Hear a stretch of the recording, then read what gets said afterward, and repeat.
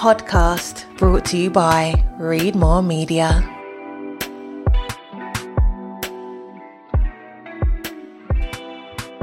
Hello, everyone, and welcome back to another episode of Thank You for Asking. We took last week off because, on this show, we love to prioritize our mental and our physical health. I really needed to do both last week, so we didn't drop an episode for the first time, I will say, since we launched the show. But we're back, and it's just me on the mic today. Did you miss me? I missed you all. For the past couple of days, I've actually been away. My dad and my younger sister and I road tripped it down to North Carolina.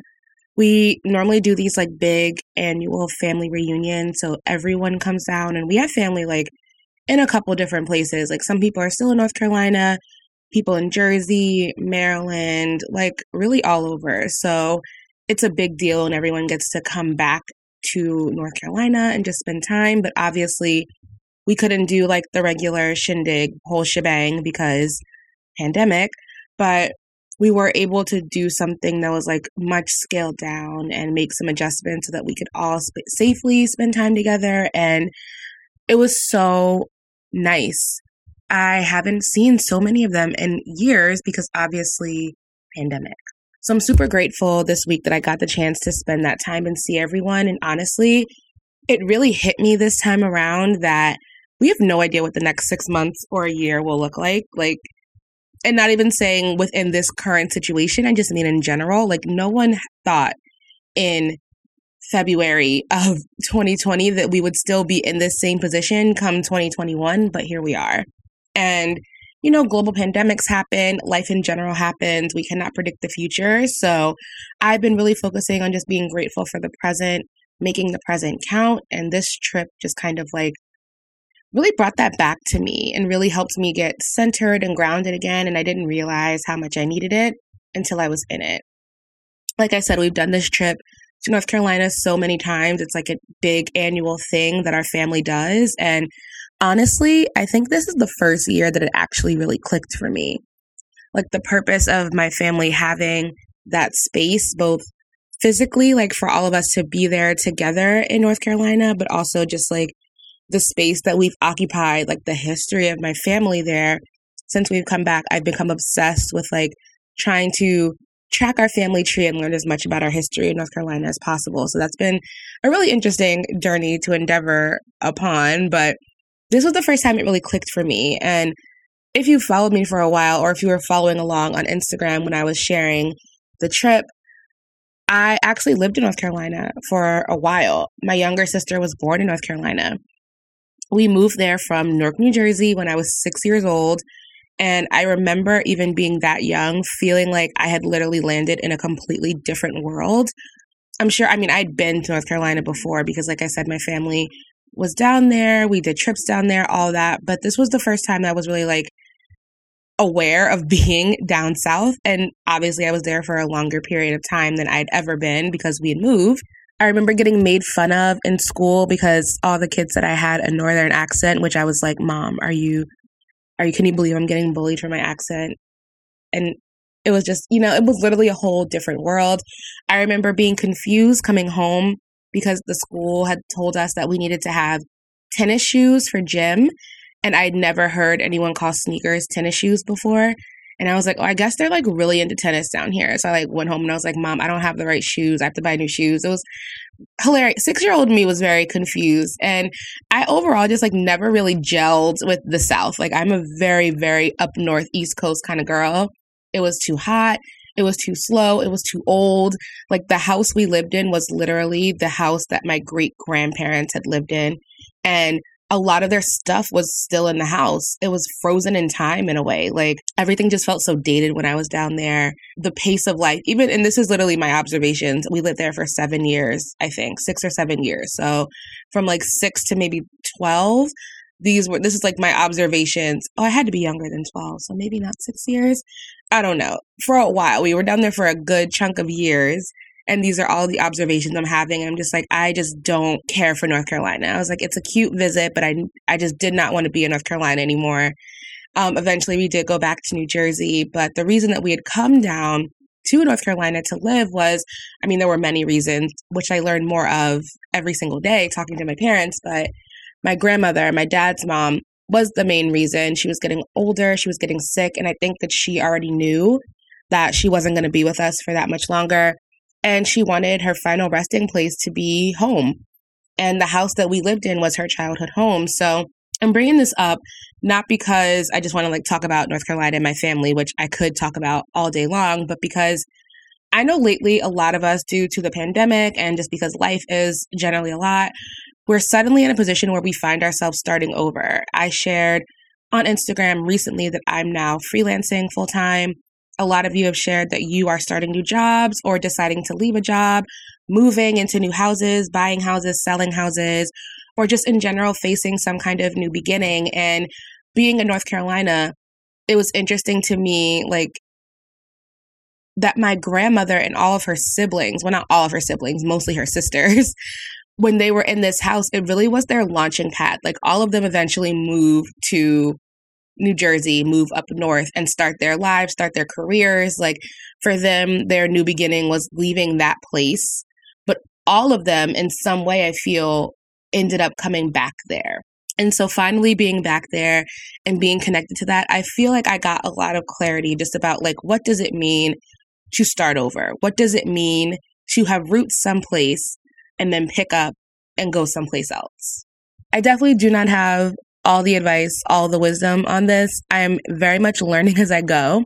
But I do feel like after this trip, I had the time and the space to get grounded, to clear my head. And I just want to share what I do know, because I am a planner and I have not really been following the plan. I was the kind of person where I graduated high school and I had a checklist and I was just checking boxes. I was doing all the things that I said I was going to do. I was doing all the things that I wanted to do. And I thought that I was going in a direction that was the perfect direction for me. You couldn't have told me that every choice that I'd made, every decision that I'd made wasn't the perfect choice and decision, and that I was climbing this trajectory and I was successful. I felt very successful. And now I'm in a place where I'm oh, actually, I didn't take these 84 things into account. And I couldn't have, because those things didn't become relevant or apparent to me until I was in a position to really step back and see them like I am now. So that might be the reality for a lot of you, whether it comes to jobs, where you're living, relationships, what the next 4, 5, 6 years look like. And the fact that we, I think, are now more aware than ever that uncertainty is literally always around the corner. And we can make our best plans, but the real thing that we need to be focused on aren't the things that we do, the check boxes. It's more the overall life that we're building for ourselves, the overall ideal that we're living right now. It's not about those moments, those checkable moments. It's about the big picture. So these are my takeaways about the big picture. I have 4 of them. Before I share my 4 takeaways, I want to share some advice that my great uncle, Uncle Ronnie, shout out to Uncle Ronnie, he be knowing, something that he said. He told this to my dad, and it's advice that was specifically given to talk about money, but I think that it really applies to money, career, life in general, and it just really resonated with me. I shared it on Instagram, and it seemed to really resonate with a lot of you, so I wanted to share it here on the show. So he says, "It doesn't matter how much money you're making. What are you doing with it? Are you using it to make the life that you want today and the one that you'll want tomorrow? You don't have to do a big thing in every season, but you make one right choice every day and you might end up someplace worth being sooner than you think." So that really spoke to me. And I think that that kind of led to me scribbling down these 4 things when we were on our way back up north from North Carolina. I journal everywhere I go. And so this is what I know about starting fresh, about starting over, about new beginnings. And I would say it's also just how I'm approaching now being a perpetual draft. I think there's so much pressure to be the final project, but being the final project means you're done. And to me, that doesn't sound like you're still living life anyway. So here are the 4 things that I know about new beginnings and starting fresh. The first is probably the most important. You do not have to share your plan with everyone. Take the pressure of having the perfect narrative about what you're doing and where you're going off. I think one thing that has led me or stopped me from making scary choices, even when I knew that I could do it, when I knew it was right for me, when I had total faith that it was the perfect decision for me in my life, was that I didn't understand how I would tell it to people. How am I going to explain to them what I'm doing? How am I going to deal with them not approving of what I'm doing? How am I going to deal with the judgment that comes from them not quite understanding the new path that I'm taking or the journey that I'm on? And social media doesn't help. Obviously, I'm the kind of person where I'm very online. I share a lot of what I do on the internet, in moderation, of course, and with boundaries, but still, I share a lot. And whether you are a content creator or not, you likely share a lot, either online, with your friend group, at the dinner table with your family. And there can be a lot of pressure about having the perfect pitch to tell people what you're doing. Like, you want the people that you love to be totally sold and bought into what you're doing. And a lot of times I think that we believe, and in some cases it may be true, that the support of our loved ones are contingent upon them being bought into the plan. That is not a feasible way to live your life. It's just not. There's not always going to be an easy elevator pitch for the risk that you're taking or the changes you want to make in your life. But is it worth having a story that just makes you miserable to tell? I would rather not quite be able to explain what I'm doing and just do it and then be like, this is what I did, than to worry so much about how I'm going to explain every step I'm making, every decision that I'm pondering, every choice that I have to make, because that's not going to help me reach my goals. That's not going to help me keep onward momentum. So that's the first thing. You don't have to share with everyone. And obviously, this is something that you have to write down, work out on your own, because it's probably also not feasible for you to never tell anyone what you're doing. Like, you can't just tell everyone to you can tell everyone to mind their business, but eventually you're going to want to be able to participate in a conversation. Your life is likely to come up, but don't feel that you have to share more than you're comfortable sharing with. You don't owe anyone all of you all the time. Keep that in mind. The second thing I know, clarity comes with consistently being quiet. The one thing that I've always struggled with in North Carolina is going to sleep, because it's just so quiet at night. At this point, I've lived in the city now for almost 10 years. I need a siren. I need a loud, angry neighbor yelling on the street. I need some broken glass. I need to hear a car backfiring outside. That's how I get my most peaceful sleeps at this point in my life. So when I'm down there and I'm going to sleep, you literally only hear the sounds of crickets and silence. And I'm not the kind of person that can really sit in the quiet. Even when I'm reading, I put the TV on or something on in the background. But I've really struggled with meditation for this reason as well. I love meditation, but I always have to do a guided meditation, because just sitting in the quiet, if I go longer than 6 minutes, I get so distracted, and I ended up losing more because of the distractions that I'm gaining from the meditation. So I've learned, though, that consistently finding time in whatever way you do to be quiet is so important. For me, that's my morning Bible, prayer, journaling time. That is my time where I'm I don't have to think about other things. That's why I do it first thing in the morning before I'm scrolling and reading and listening to other things. I just need to be quiet with myself, check in with me, get grounded, and really have that to springboard myself into the day. It helps tremendously with just making decisions, with being honest with yourself. A lot of the times we can't even answer what we want or what we want things to look like or sound like or be, because we haven't taken the time to be quiet enough to know what we want. How crazy is that? We don't even know the full extent of our own desires because we're just constantly on go. That's not a way to live your life. Along with being quiet, I think that you need to find time to write down the things that you're taking away from your quiet time. We had Jane Allen on the podcast a few weeks ago, and she talked about when she was writing Black Girls Must Die Exhausted and had set some intentions for what she wanted the book's rollout to be. She literally wrote it down. She wrote down what she wanted it to look like, sound like, what she wanted it to do in the world, the kind of impact that she wanted to make with the project. And everything that she wrote down is now coming to pass. It didn't come to pass all at once, and it took time, but because she had the vision and spent that time being quiet and then put pen to paper, she was able to literally see her vision come to life from the page. And I've done the same thing. You all know I've been journaling since I could write. And to go back in my old journals and read things that I was writing not even fully understanding what I was writing down now coming to pass in my life, or seeing things that I've done that I wrote about in journal entries when I was 12 or 13 years old. That is so incredible to me. It will never not be one of the most powerful things that I've done. And I just encourage everyone, whether you are starting fresh or just going day by day, spend some time getting quiet and writing down your thoughts, your plans, your intentions, whether you keep them in a journal, whether you open up a blank page on Notion, like whatever, wherever, just get your thoughts down on paper so you can also track your progress, which brings me to my next point. Speed does not denote progress. I think that there is so much pressure right now to do things quickly. Like you get an idea, it's like, how fast can you execute it? How quickly after you graduated did you get a job? How quickly after you got the job did you get promoted? How quickly after you met him did you start dating?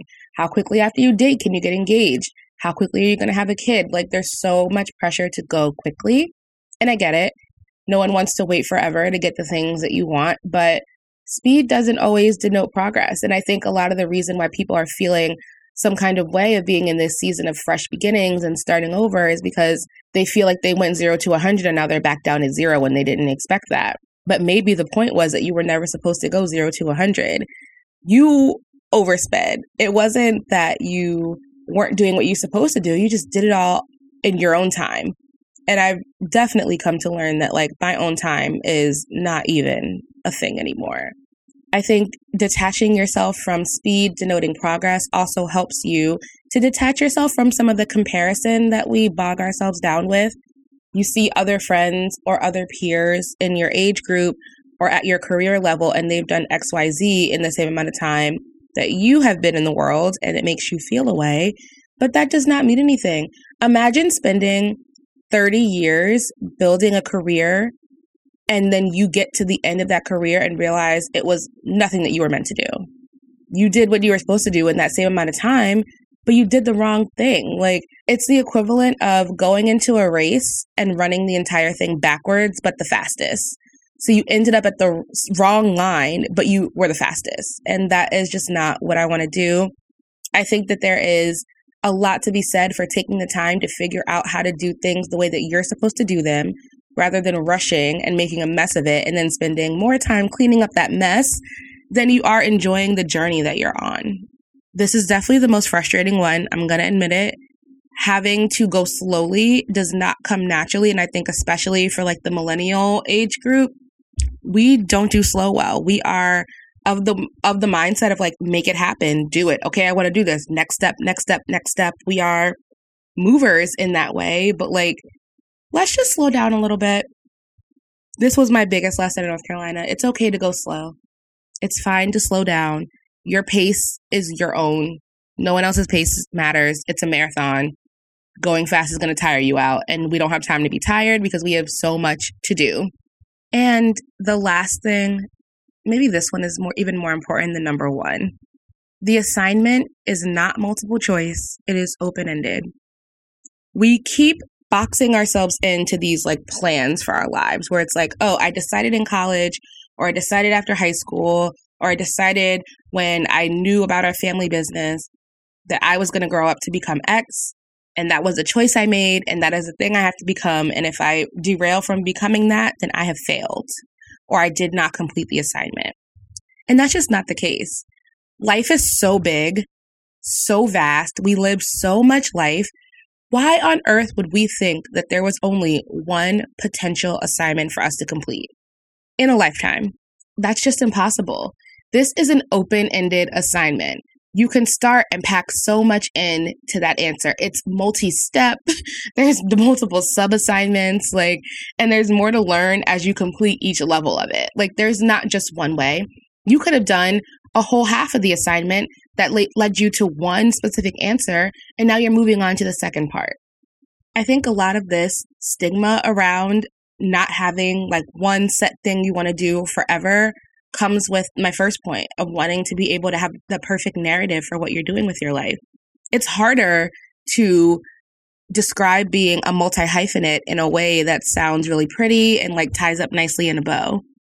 And for anyone who hasn't heard that term before, A multi-hyphenate is just a person with several professions or skills. But we're all multi-hyphenates, whether we want to be or not, whether we are creatively or not.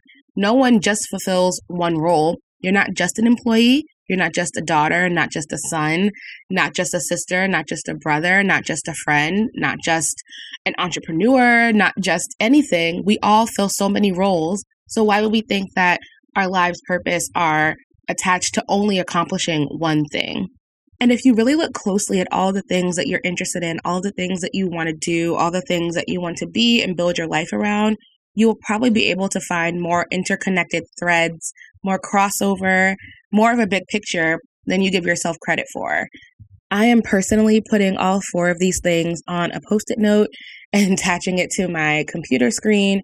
I'm writing them in the front page of my planner, and I'm putting them in my journal because I know I'm going to have to remind myself of them over and over again until I really drill this down in my head. But I am so glad I finally got the space to kind of figure out what I needed to figure out. And I know that there will be so many more new beginnings to come. And I'm okay with that, kind of. I'm working on it. I'm really not a go with the flow kind of person, but I am working on it.